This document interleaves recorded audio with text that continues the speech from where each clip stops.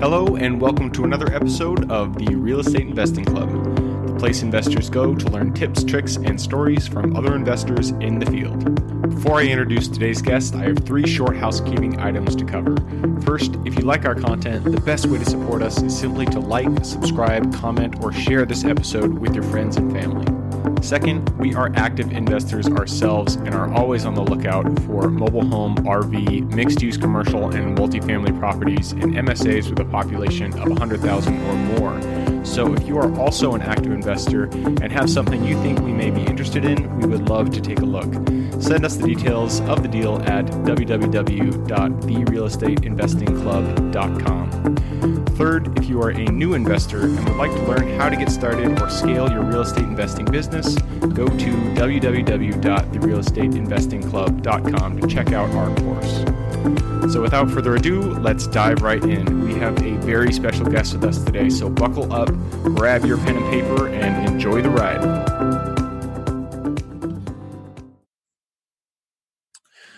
All right, and we are live. Today we have with us Lane Kawaoka. Lane is an ex-civil engineer who invests passively in real estate from Honolulu, Hawaii. Lane used to be in a big bad private company as a construction engineer, but after some saving and investing, he found happiness and balance at a lower paying job. Lane journals his experiences in Simple Passive Cash Flow podcast that is on iTunes and Google Play. Lane's parents got screwed out of the 401k and stock market, and it's his mission to get everyone out of the corrupt Wall Street roller coaster and into Main Street investing with safer, higher returns that benefit the middle class of America. Lane, thank you very much for hopping on the show today. How are you? Hey, thanks for having me, Gabe. Appreciate it. Absolutely. To get everybody started, why don't you tell us, who you are, what you do, and how you got started in real estate in the first place? Yeah, so today I own 3,500 units, mostly mobile home parks and apartment buildings in secondary and tertiary markets, mostly in the southeast part of the United States. Nothing in Hawaii, and I spent about 12 years living in Seattle, nothing in those primary markets out there. Mainly a cash flow investor, but yeah, I started this back in 2009 with a few units up in Seattle, Washington, and that was where I got this bug of, buying for cash flow. And then first property I bought was up in Maple Leaf, just south of Northgate there. And yeah. $2,200 a month rent, and the mortgage was $1,600. And to a young 20-something-year-old kid, that was a lot of beer money. And that was my ticket out of the rat race. So I was like, just got to keep doing this. And that's where it all began. I love it. And, you mentioned two things, mobile home parks and multifamily. That's mobile home parks is what me and my partners do now. And so I'm excited to jump into that. But before we do, I want to go a little bit further into your story. So you got your first rental, sounds like, in the Northgate area, which for people who are not familiar with Seattle, it's a decent market. It's very close to Seattle. So it sounds like you probably had some really good cash flow there. And that first, what year did you buy that in? 2009. So oh, wow. Over 10 years ago. Yeah. So was it, had the price crashed at that point, or did you get it at the bottom, or was it still kind of on its downward trajectory? I think I bought it and then went down a little bit, but then around 2012, that's where everything kind of lifted, right? Mm-hmm. So, but yeah, the first one, everything worked back then, right? You could cash flow on that, and then, but around 2012, I bought a duplex out there in Del Ridge, out in South Seattle, and that one was a little. I started to get more sophisticated. I started to learn more about the rent to value ratios, and how you don't really buy for cash flow in places like Seattle or California. So I started to look elsewhere, and then start to look at less like investors don't buy luxury places, right? It just the numbers don't work. So I started to look elsewhere, and that's where I started to buy turnkey rentals out in Birmingham, Atlanta, and Indianapolis. And that was when I 1031 exchanged those properties in Seattle, and then I had 11 properties in 2015. That was kind of my next step. Wow, that's fantastic. So you went from Seattle to Birmingham, Alabama. That's a huge lift there. So take it that first out of state investment. How did you go about buying it? How'd you find it? and how'd you get boots on the ground to make sure that it wasn't a failure? Yeah, I mean, all like the framework that I kind of help people do today, I didn't have any of that. I didn't have any of the relationships with property managers. I didn't know about the areas.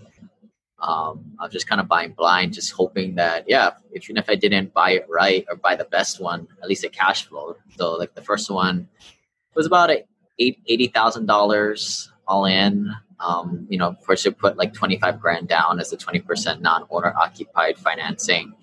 And then the rents were about 850, 900. So it beat the 1% rent to value ratio. And yeah, cash flowed. And that for me, that was proof of concept for me to sell my Seattle rentals and then, buy the rest of them out in that market, and then Indianapolis, and then Atlanta after. Yeah, makes complete sense to me. And you did a 1031.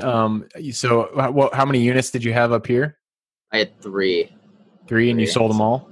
Yeah, and I think I cashed in maybe like $250,000 of equity to buy all the other ones.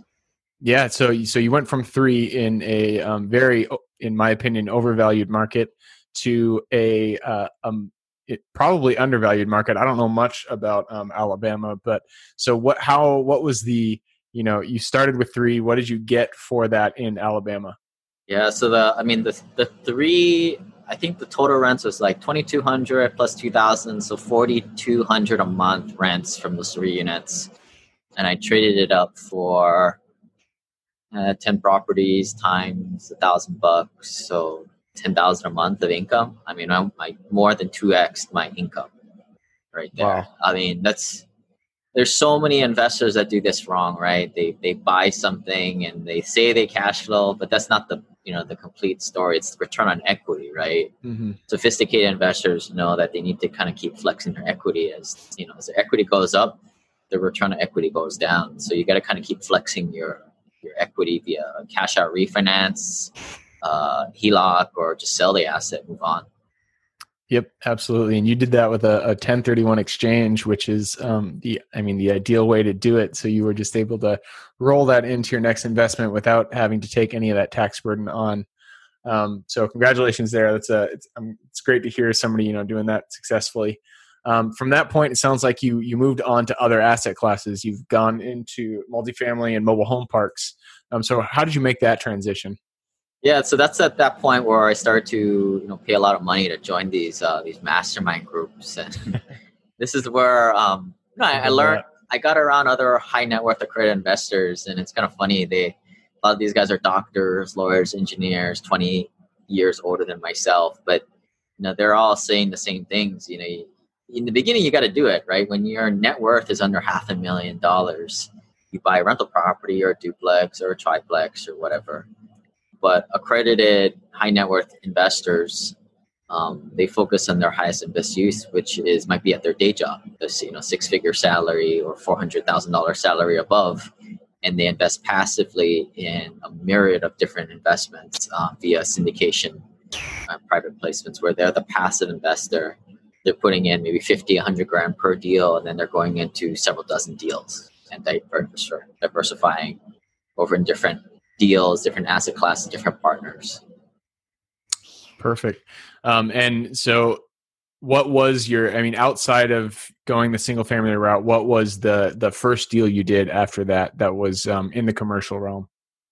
Well, the first deal where I tried as a passive investor, I invested with the wrong guy. Actually met him through one of those RIA groups up there in Seattle. And or I got the referral from somebody there, and then turned out the guy was a shyster. But I didn't know any better. And I think more importantly, like I tell a lot of investors, especially accredited investors, your network is your net worth. I didn't have a network to kind of spot check who the heck was this character, right?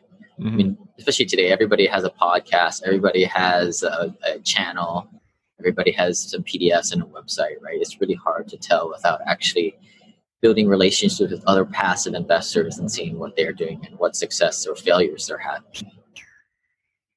Yep, absolutely. And so it sounds like this first one, you kind of got in bed with the wrong person. You didn't know him. You didn't have that relationship rapport built up, and it turned out to be not the right fit. Sounds like he might have not been an upstanding character. So Yeah, you well, learn from that. the dude ran off with the money, right? And if people Oh. would love to reach out to me, I'd share the name freely. Yeah, Yeah, that would hurt. If you ran off with the money, that I would, I'd be mad for sure. yeah. But you kept going after that, and you're back on the top. That didn't slow you down at all.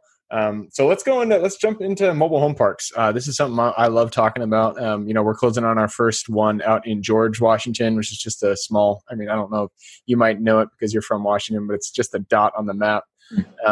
So what was the first mobile home park that you invested in? Yeah, so I own majority of my assets are multifamily. That's where I kind of operate and syndicate deals in that space. But talking to a lot of investors, they talk about diversification, right? I'll be the first one to tell you I don't really know how to operate mobile home parks. That's outside of my wheelhouse. Yeah, I'm gonna find somebody like yourself who can operate it, right? I'm a accredited investor, more passive investor, so I'm going to use my time and resources to build my network to find folks like yourself who do this as a living, and that is kind of the angle I take it. And it's incredibly different reboot for a lot of people. You're not talking to brokers, you're not trying to find deals, you're trying to find people to find good operators to do your dirty work for you. I don't know how they work. I just put my money in, right? But it's harder than that, right? It's harder than that, right? Yeah, absolutely. So you're looking to be a limited partner. That's how you operate in this space. It sounds like you've been an active investor, you've been principal on plenty of deals, but when it comes to commercial multifamily, you're investing in syndications and private memorandums and things like that.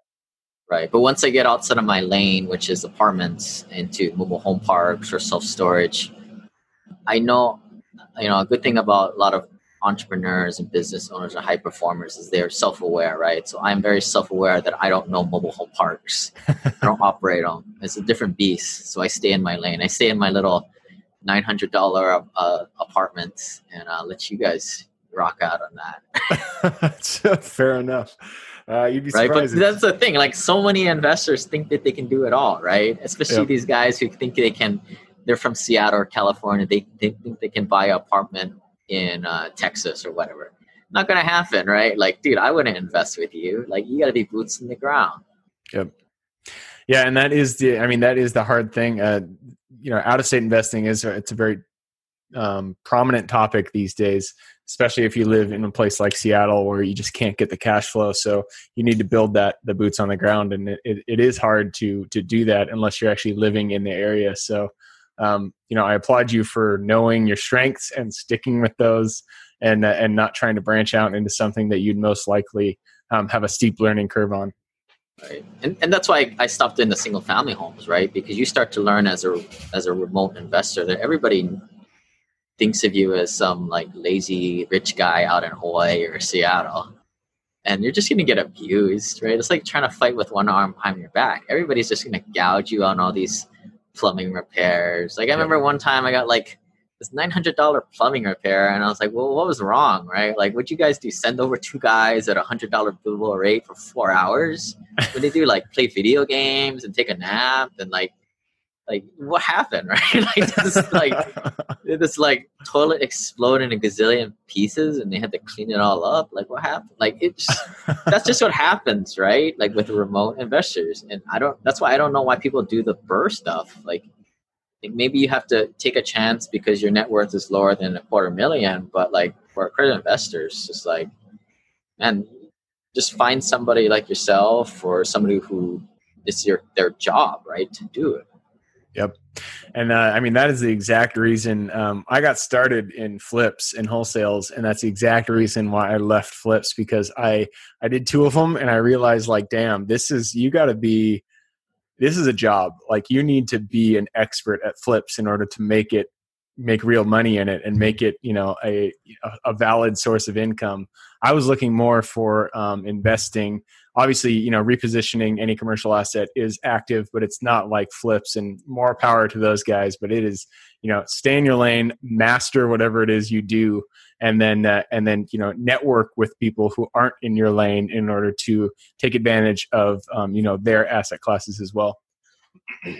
Yeah, I'm in another mastermind called the Collected Genius, and then the guys there, they're wholesalers or flippers. They do like well over 100, 200 a year projects.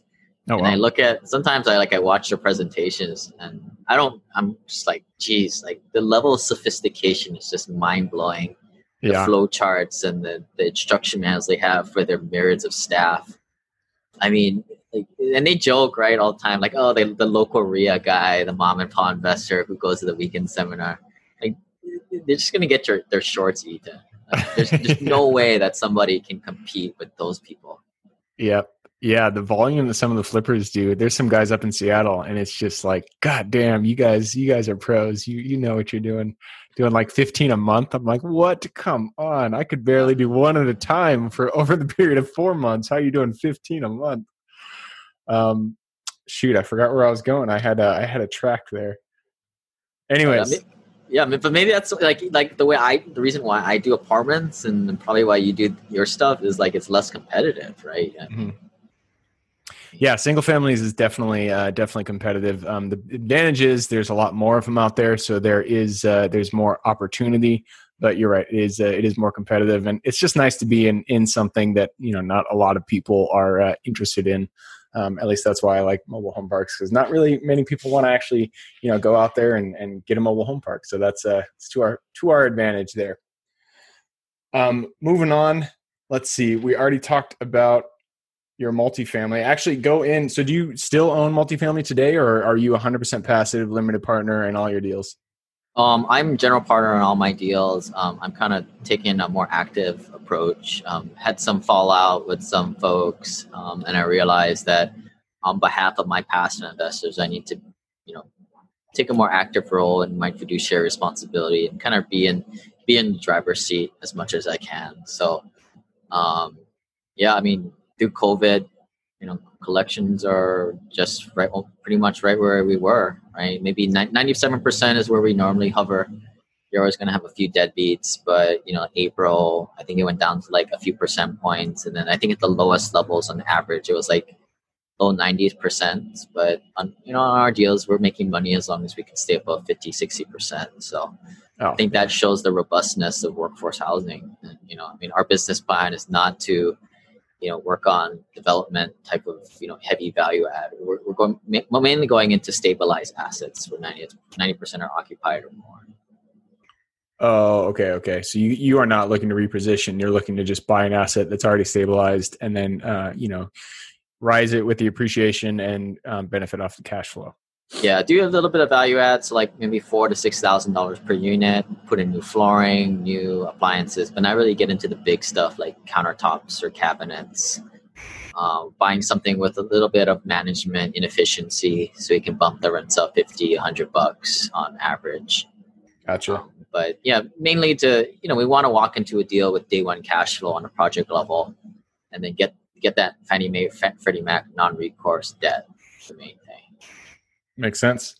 Um, so go quickly. You've mentioned mastermind a few times. I've been in masterminds, and I know that the benefit of them is being able to take advantage of people who are beyond where you are right now, and who've kind of surpassed your level, and benefit from their expertise. So go into your experience with masterminds and how that's kind of helped your career so far.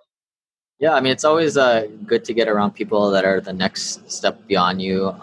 I would say that's half of it. The other half is just getting around people that are just as motivated, moving on the same path as you. Um, like most of my clients are high pay professionals. They're just looking. They're not really looking to do their own deal. They're mainly looking to network with other people so they can see what they're doing in terms of asset protection, like taxes, infinite banking, and what deals they're going into, what sponsor they're investing with. But for me as a more active investor, it was pretty critical to get around the movers and shakers, and kind of it's just nice to see your peers, right? To who are Yeah. kind of doing the same thing, because I'm sure you've got friends from college or before that they just don't do that stuff. I mean, it's just not in their nature. So peer group, you're the 5 people you hang out with most, right?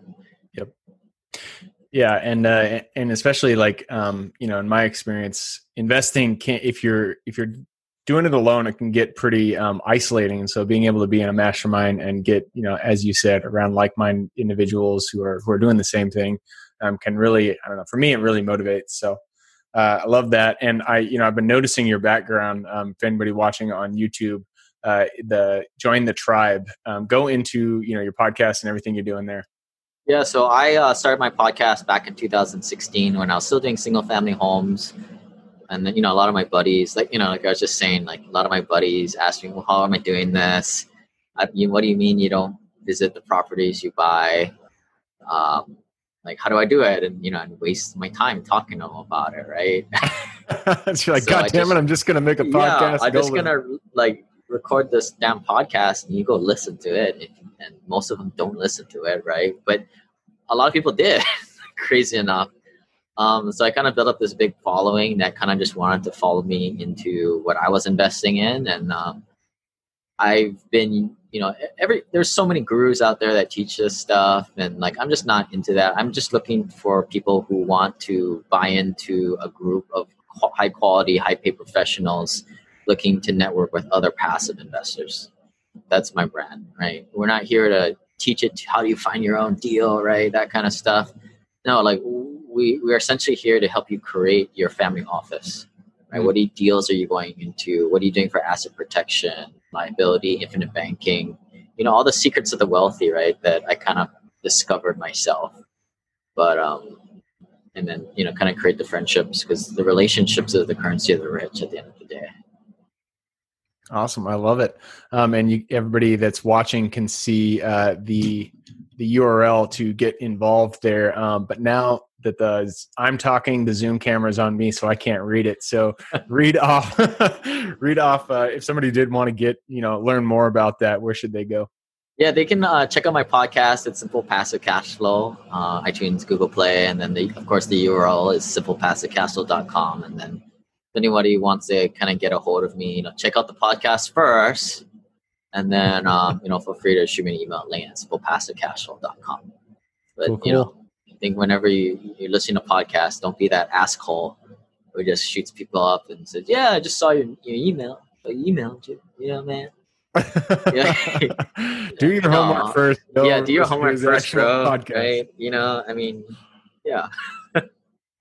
Awesome. Yeah. I love it. Hey, we are at the end of the podcast, and we're going to go into the quick question round. It's where I ask quick questions. You give quick answers. Starts with the books. I'm a big bookie, so I like to ask people book recommendations, your book recommendation for real estate, and then for general life wisdom. Millionaire Real Estate Investor by Gary Keller. I think once you read that book, you should stop reading books. I mean, go and analyze deals, go talk to people. The 70, 20, or 10 rule is 10% of this stuff is books and podcasts, 20% is talking to people, but 70% is doing it. And the other book, I'm sure you hear this all the time, 4 Hour Work Week is pretty cool. But yeah, stop reading books, guys. Don't fill up your, what they call the shelf help. I like that. And the Millionaire Real Estate Investor is a really good one, especially if you in fact, I think on my website I say it's if you only read one book, read that one for real estate. Yeah, I agree. Totally agree. A lot of fundamentals, and you don't get it from there, you'll never get it. Yep. Everything you need is in that one. Next question. Habits are the foundation of our life. So if you could point at one habit that you feel has contributed the most to your success today, what would that be? I'd say just executing, just doing things. So many people make lists and plan and never get anywhere.